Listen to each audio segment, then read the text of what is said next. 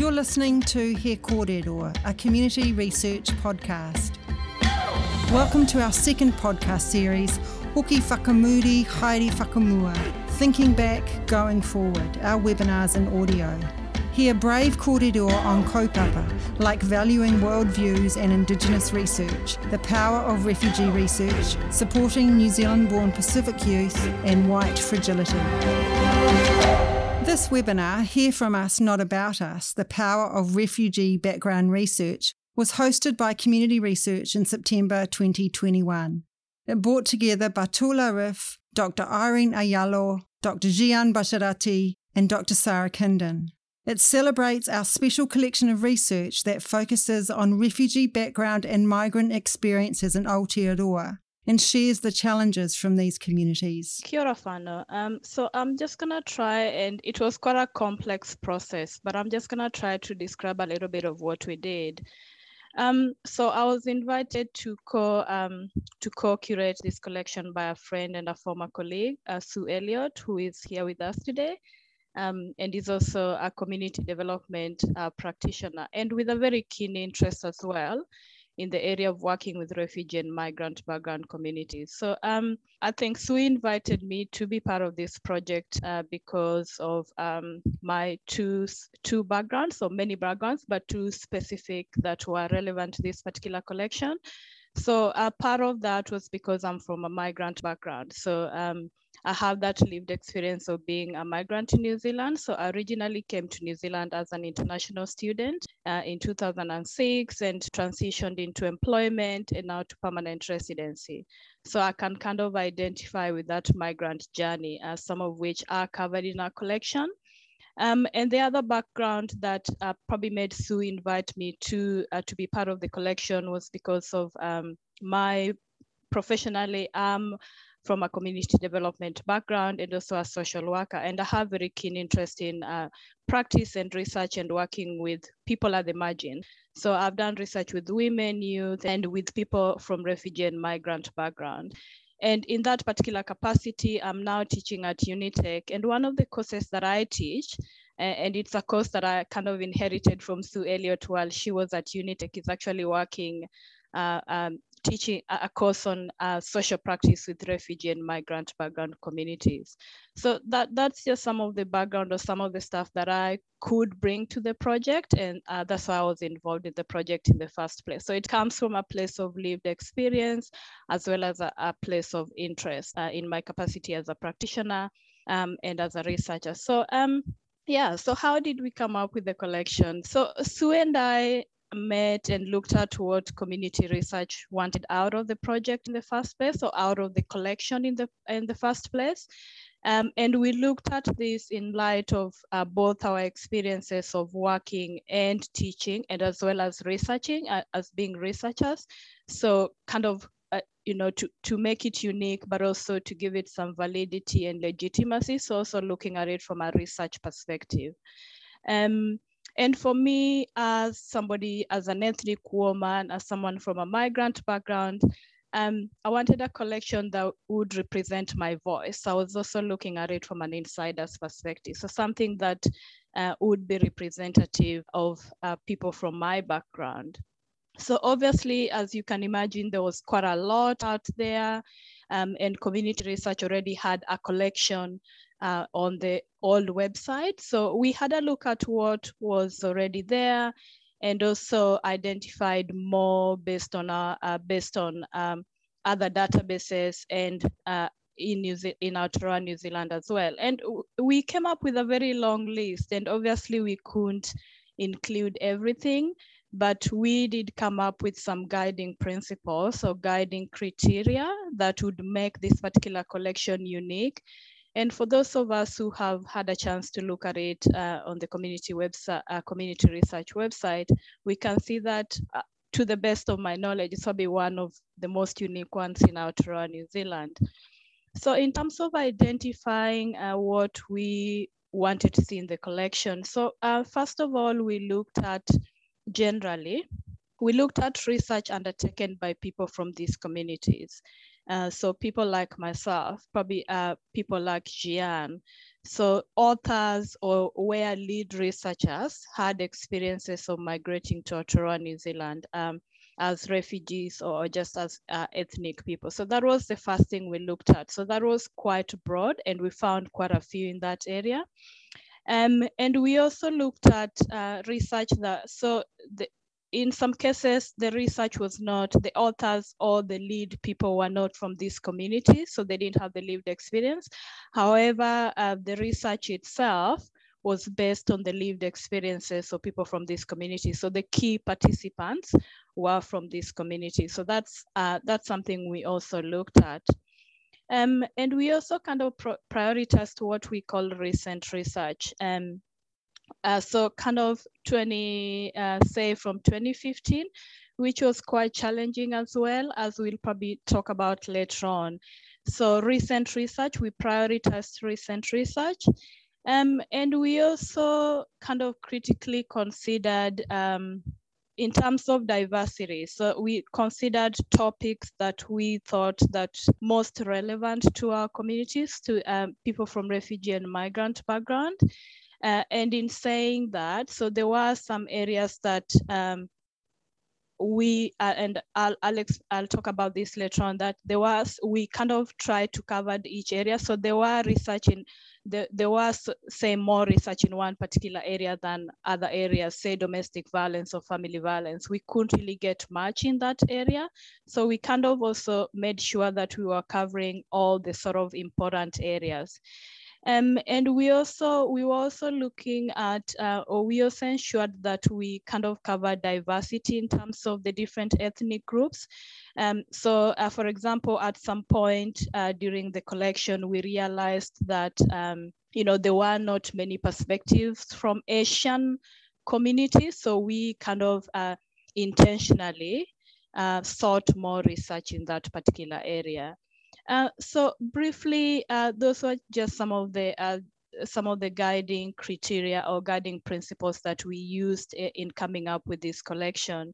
And generally, we just wanted a collection that was unique in the sense that it was representative of the voices, the diversity within refugee and migrant background communities, and covering the most practical issues affecting these communities. And if you look at the introduction to the collection that we put up on the website, it kind of covers a lot of what we wanted to emphasize, or what made this particular collection unique. Thank you very much. Batul, I'd just like to invite you to talk about why was this collaboration with community research important for changemakers? Changemakers in the past used to host a research directory on refugee-related issues in the past, but somehow it got disconnected, unfortunately. When I joined Changemakers, I used to receive a lot of emails and requests from the researchers and from the communities as well. So I was kind of like, okay, there's that huge demand from the communities and the researchers. What can we do? And unfortunately, when I joined in, I was working as an office coordinator. We don't have we all work part-time within the community organizations, not a lot of resources, but yeah, I kind of realized the importance of having this collection. So I started working on my free time, getting this collection from archive database, which we fortunately have. And then I started collecting those, and there was a time that we had those collection, and then we needed a platform there we can host that. Again, that was a matter of the resources. So unfortunately, as you all aware of, that community organization needs a lot of most of the organization, we need a lot of help and support and funding from the government. But for the research, it is really hard to find those fundings. So we just start looking, okay, what is out there in the community, who has those expertise, and we started looking for collaboration. And I think we came up with community research. Gretchen, who is amazing fellow, colleague and a friend as well. So she linked us with community research, who is a great co-papa, and we quite agree with the co-papa. So that's how we got connected with community research. And I think within the community organization, there's a lot of need of collaboration, and change makers strongly believe in that collaboration. Yeah, so we have to be like more kind of open and about what resources we have, what we don't. So we just quite open and going back to other communities and community organizations. And I think that's how we got the open-mindedness, and the collaboration is key for change makers. So that's how we have now this amazing research collection, which we are hosting with community research. And that's just wonderful. Yeah. Thank you. And it's just been an absolute pleasure to work with you and all the team, Jax at Changemakers. Irene, just back to you. What gaps did you find when you were looking at both Changemakers collection and the work that was being done there, and what you found in this new collection? One of the things that we found while putting together this collection is that there were quite a lot of pieces that we couldn't include. One, because some of them were overly theoretical and academic, and therefore we felt that they could not be easily translated into practice. Theoretically, they were very, very brilliant for academic purposes, but then, like I said, could not be easily translated into practice. So we couldn't exclude those. And also that there were quite a number of research that were undertaken, particularly if you look at the strict definition of research. There were quite a lot of pieces that have been done by international postgraduate students, and who, for several reasons, including difficulties with getting visas to stay on, have since returned to their countries of origin. And the other thing that I think I highlighted earlier on was the fact that there were areas of practice, or areas that really do affect our communities. So things like family violence or domestic violence, but there's not so much research in that area. So that was a gap, or that was challenging as well. Thank you. And also, shout out to the New Zealand Family Violence Clearinghouse, who do an amazing work, and perhaps there's a beautiful collaboration there just waiting to happen. Irene, I'd like to now invite you to launch a virtual cutting of a red ribbon in your own way. So I came up with a blessing, and I want to acknowledge my dad, because I did call my father, who is usually my kind of cultural advisor. He said to me, in launching this particular collection, and for being Kenyan and from a Kenyan perspective, in our writing, in our research, we bring everything that is about us. We bring our ancestors, our communities, and as we say in Ubuntu, or in our most African cultures, that I am because we are. So this is a blessing that sort of incorporates some of the most important aspects of African philosophy, or worldviews, if you like. We give praise to the universe. We give praise to Mother Earth. We give praise to all of nature and its beings. We give praise to all our guiding spirits. We give praise to our ancestors. We give praise to all that came before us in this journey, sharing our joys and our struggles. We give praise to our elders. We give praise to all those who have cared for us, protected us, guided us, and loved us. And may this collection of research inspire us to a greater understanding of our togetherness and solidarity. Amen. Ngā mihi kia koe. Thank you, Irene. That was beautiful. I'd just like to move on now to talk about some research methodologies that suit this kind of research, where we bring about the whole of people's lives and we let that guide the research. Irene, just briefly for you, why does this kind of methodology help protect refugee migrant background people during the process and then in the sharing of the research? So when I was thinking about this particular collection and the methodologies that I have used myself and I would ideally like to see used with people from our communities, this particular quote by Bell Hooks came to my mind. So Bell Hooks once said that the kind of research that has been done from our community is kind of, it's sort of like, no need to hear your voice. When I can talk about you, then you can speak about yourself. No need to hear your voice. Only tell me about your pain. I want to know your story. And then I will tell it back to you in a new way that it has become mine, my own. Rewriting you, I write myself anew. I'm still the author, the authority, the colonizer, the speaking subject, and you are now the center of my talk.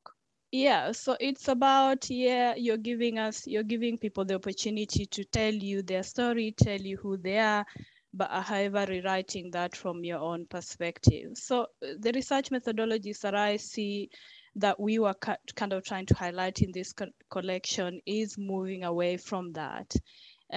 It's about sharing the space of hearing people's stories, but not rewriting it to how we see people, but writing it the way people see themselves. So if we look at our communities from refugee and migrant background, the immigration process adds a very complex layer to some of the issues that we experience, that people experience. So research in these communities is usually about, at the center of it should be self-determination. Tino rangatira tanga, as we say in Te Ao Maori. It should be about transformation. It should be about mobilization. It should be about healing. It should be about decolonization. And obviously one of the research methodologies or methods that are found quite useful for addressing those issues, for giving people a voice, creating an opportunity for people to be engaged in the research process from the beginning to the very end, is participatory action research. So it's not about saying, oh, no one else can come into our communities and do research. It's just about acknowledging, our communities being more than just informants, being more than just telling us their stories of pain and then we rewrite it. It's research that begins on the premise that our participants, so our people, are capable of learning, they're capable of changing, and they're capable of developing, transforming their world. They have the capacity to develop solutions for the issues that they face in their community. So that's the kind of research methodology. I could say a bit more, but I think Sarah might want to add on to this, but that's the kind of research methodologies that I would ideally use with our communities, and I would ideally like to see people use with our communities. Thank you, that's very beautifully put. Sarah, you're a passionate and highly experienced participatory action research practitioner.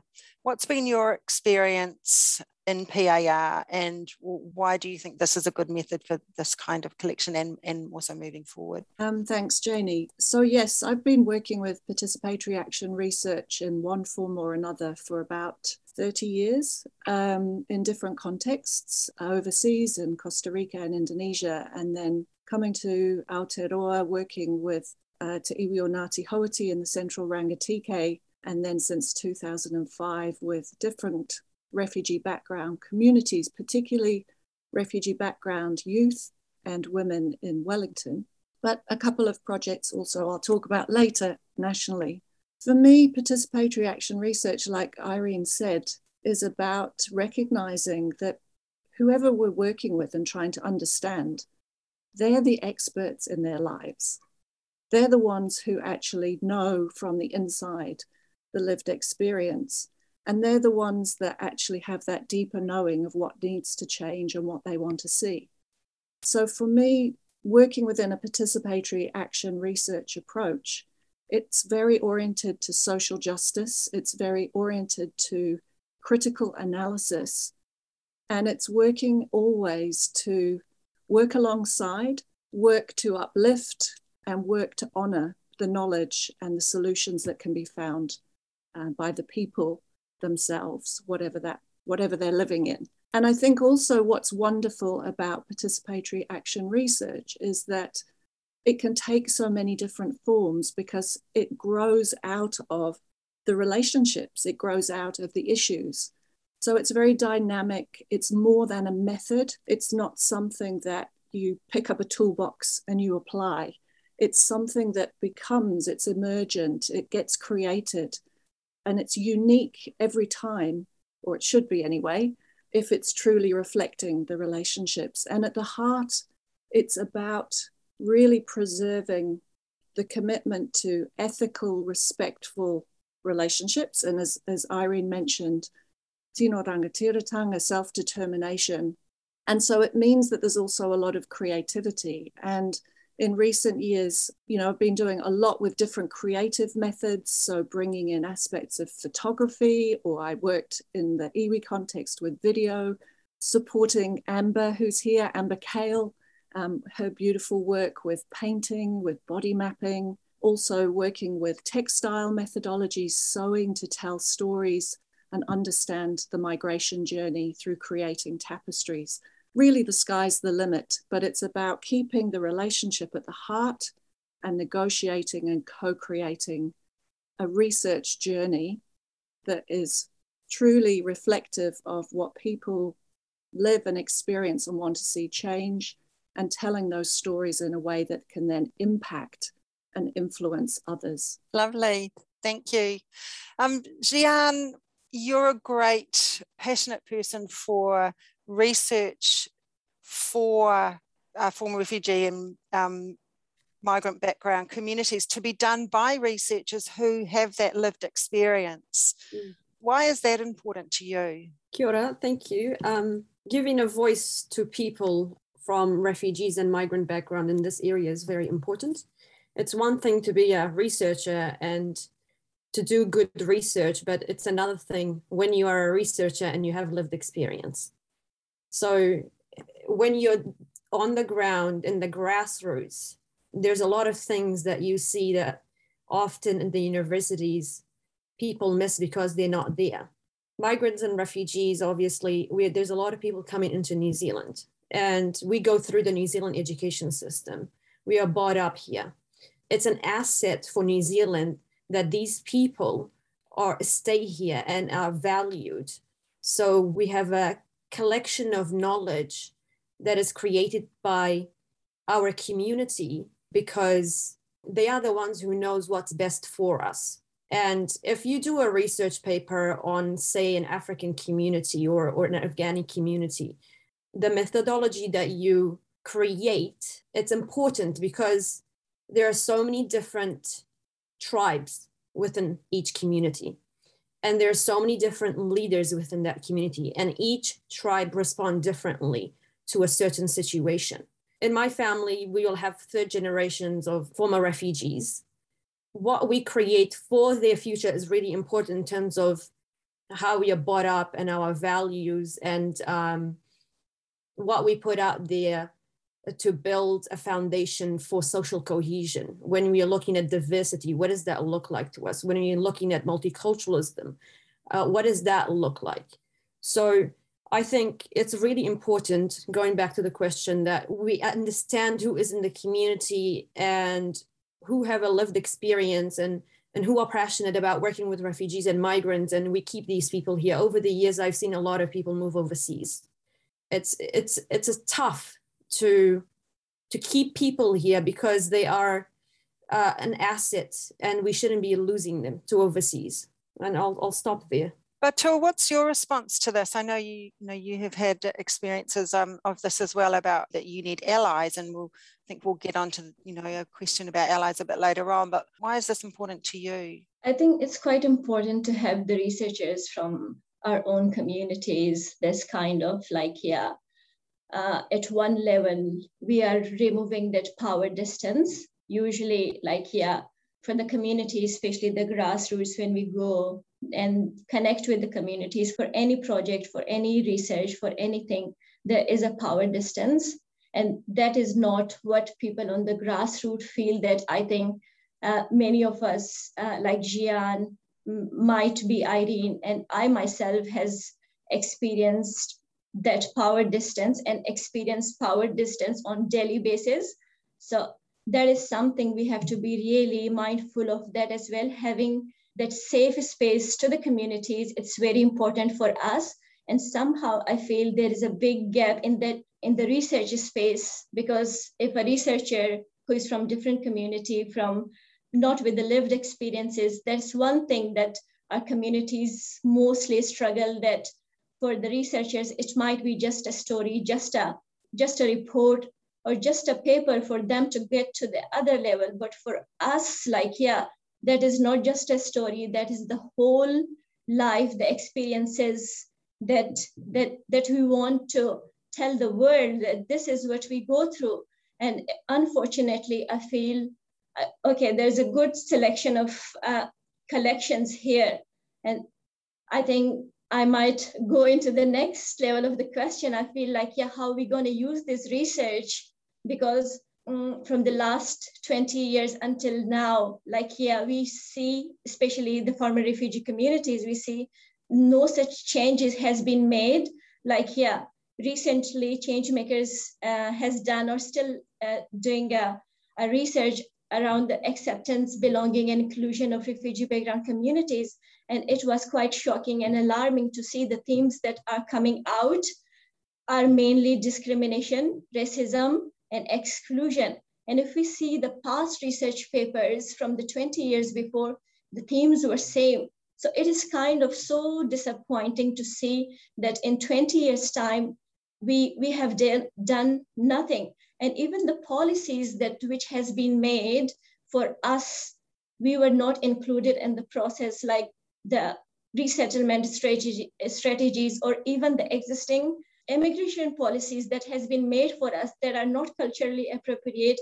Our communities go through a lot of that just because of these policies, where people not at the center of those policies. So I think that's quite a lot of work has to be done, especially in New Zealand in that sector, because we want things to be changed. Yeah.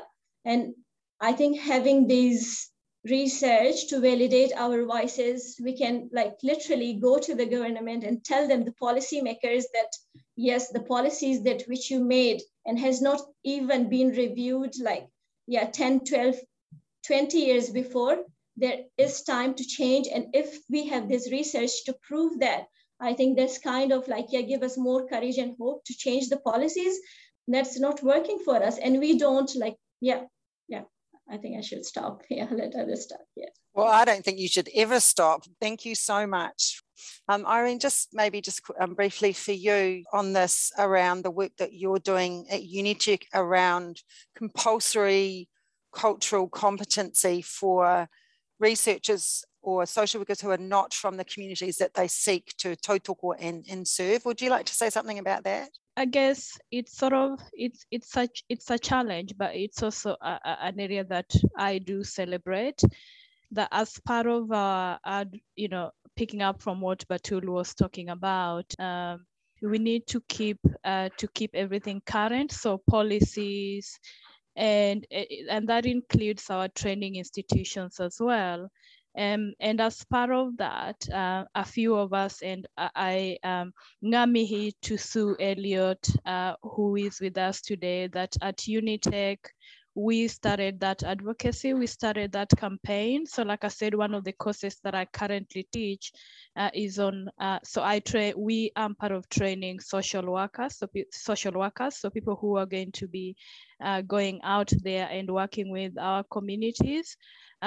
So in the past, we've had the course, but it was an elective. So not everybody had to do it. Not all our graduates had to do it.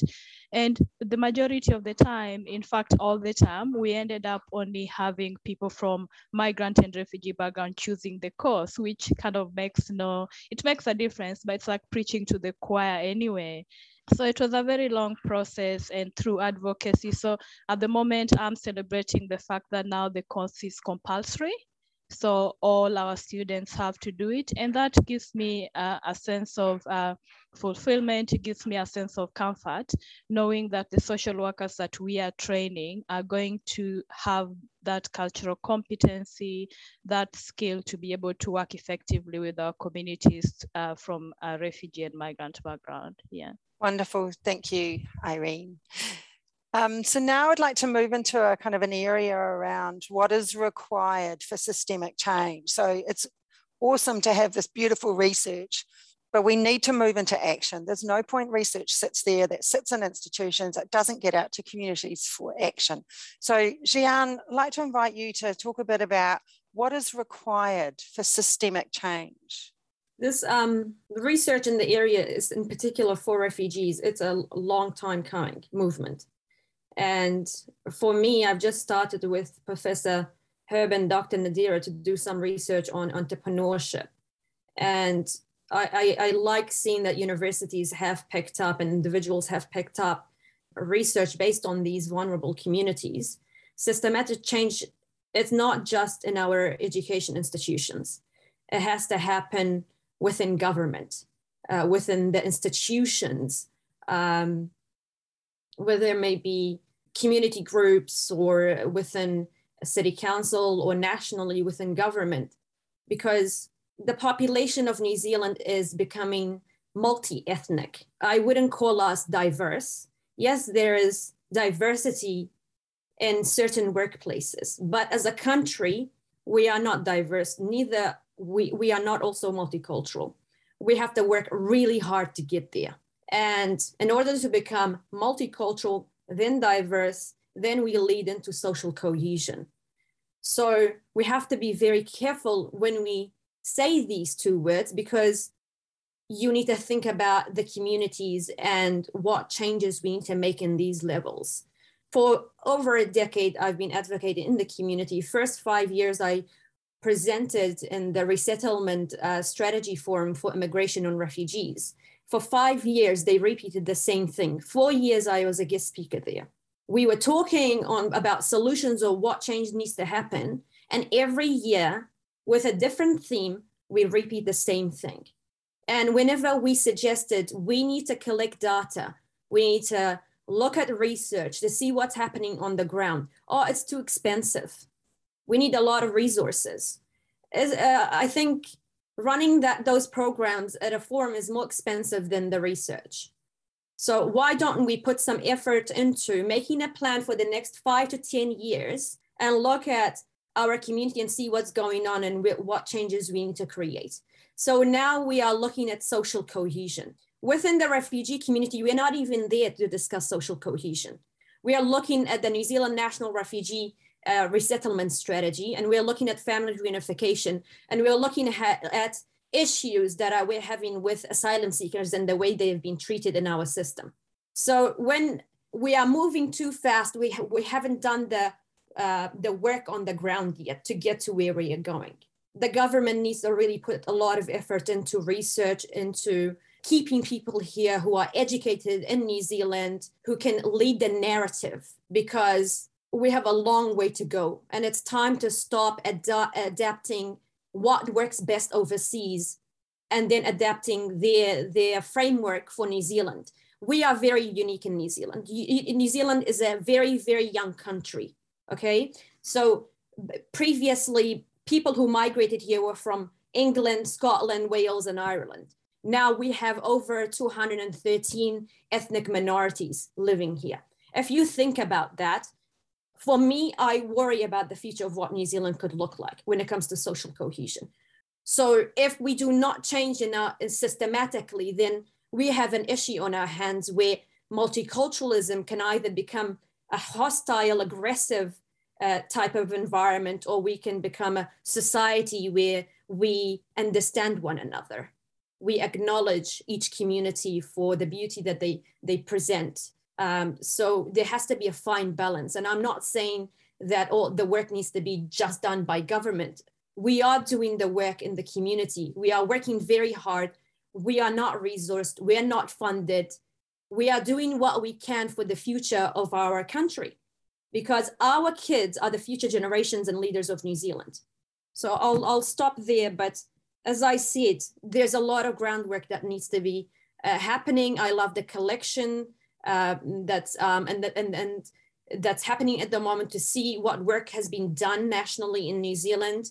And I acknowledge all the researchers and the people who are doing work for the community and looking at these vulnerable groups, because we have a long way to go. Thank you, Gian. Sarah, I know you have some incredible experience around the institutional change that's needed. For example, more scholarships for postgrad students. Just like to ask all the panelists, just so we spend a minute or two talking about, what does an ideal world look like when we have research done in a way that you think is honourable and respectful and sustainable and brings about transformation in these communities that everyone in a goodwill way seeks to serve? What does it actually look like? Maybe go back to you, Irene, and just say a couple of things, or focus on one, whatever you'd like. What does this ideal world look like?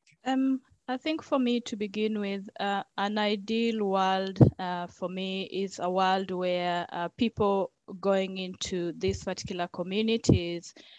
So like I said at the beginning, not necessarily saying that you have to be from a refugee and migrant background to do research and to work with the communities.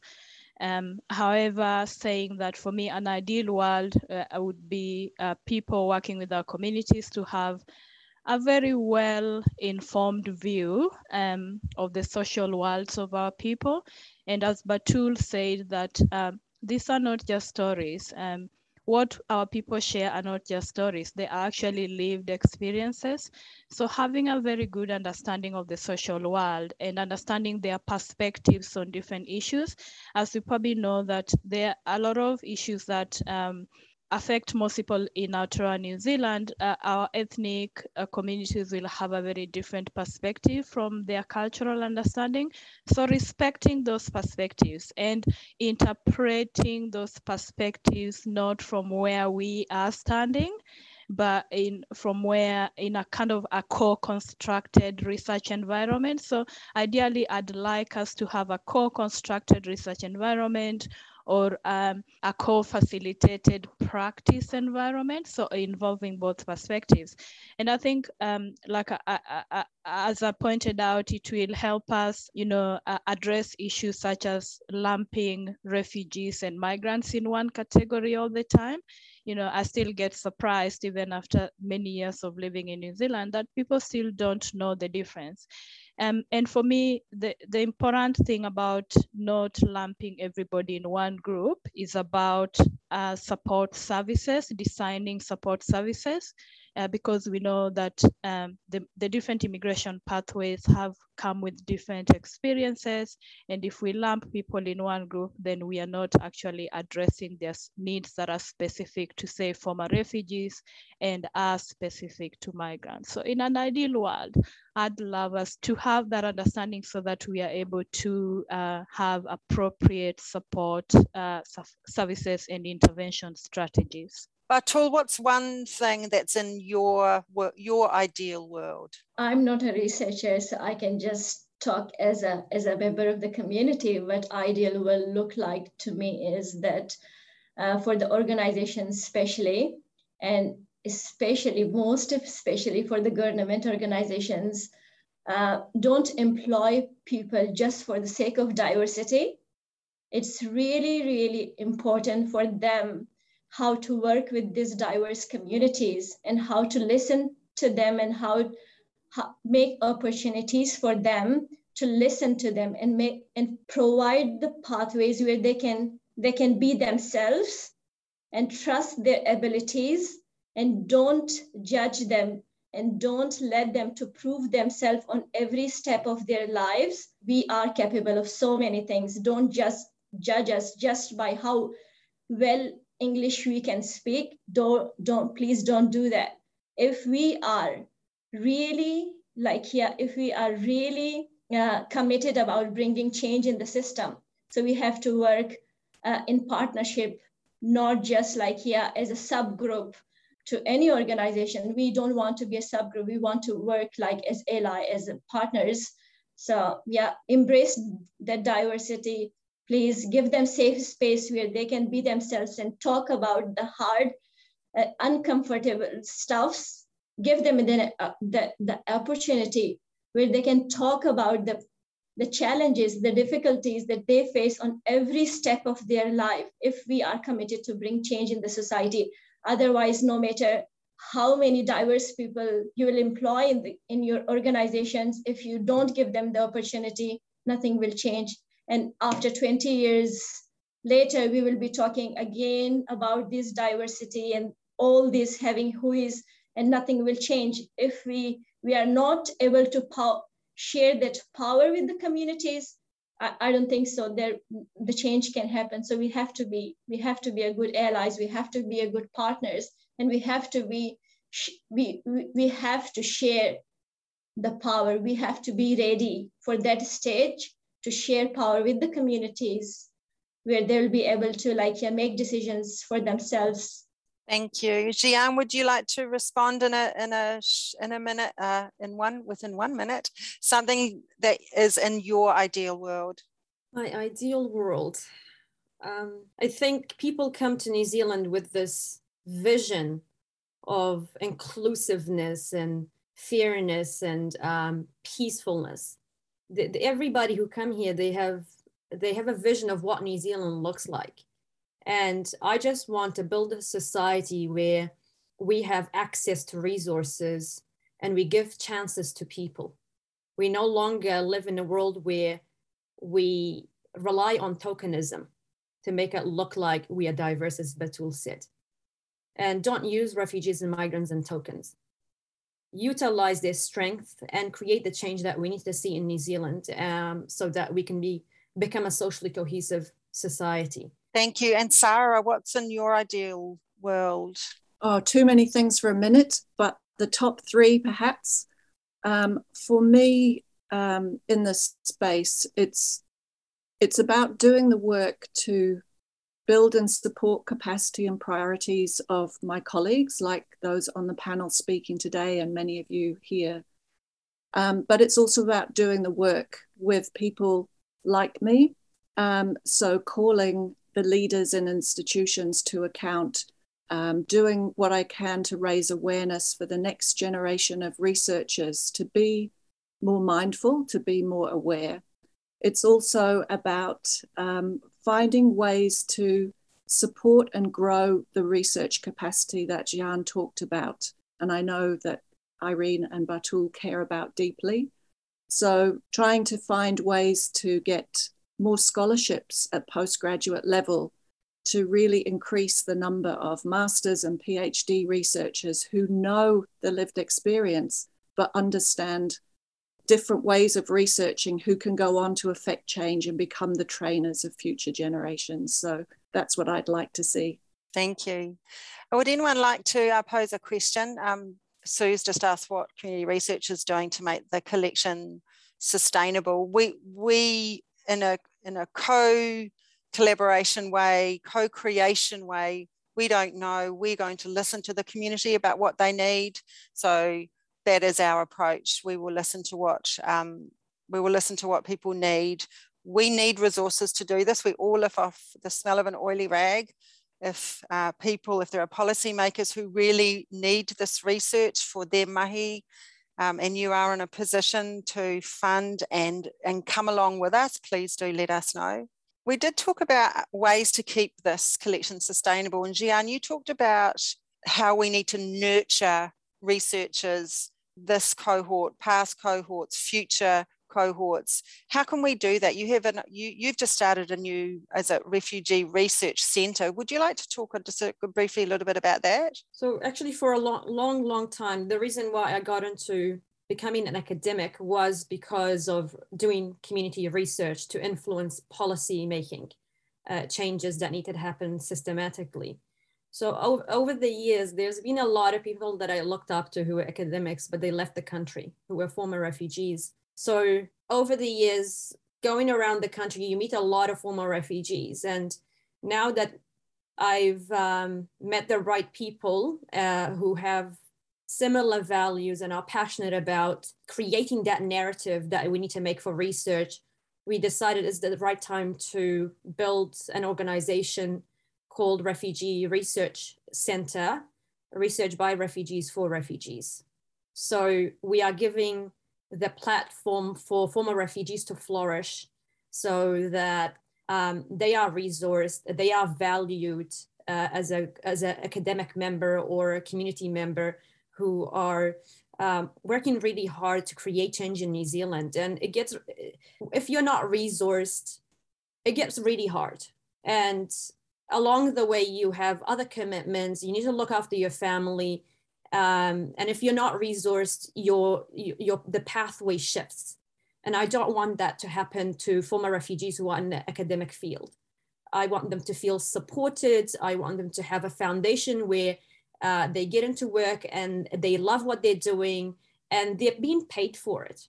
Not just all the time researchers and within the refugee community, it's always take, and there's no give. You're just emptying their bucket. And if they don't feel valued, they're not going to stay here. And a lot of people are being recruited to Australia, and it's sad to see that. So the Refugee Research Center, we just a couple of weeks ago got registered. So I'm really proud of the team who are on there, and soon we will be releasing our website and more information about that. But regardless of where I go in the future, I'm always going to be working on that organization because it's a passion of mine. This is my home. This is where my family lives. And I really want to create a better future for our communities here. Thank you, Gian. And we've talked about this before, but community research is right behind you. Thank you. I would like to give the last word to Batul. From me, I think I just want to say that as a community, former refugee community and migrant communities, they go through a lot of challenges with the resettlement. We need things to be changed, which are not working. We don't want people to get discriminated by the way they look. We don't want to face them racism. We want to see a fair and just society. And that is our right to see what we want for ourselves and for our future generation. We don't want to see our kids, our future generation, to go through the same that what we have been through. So I think it's really important to come up together and work together to make a fair and just society for everyone in Aotearoa. Thank you. You're listening to He Kōrero, a community research podcast.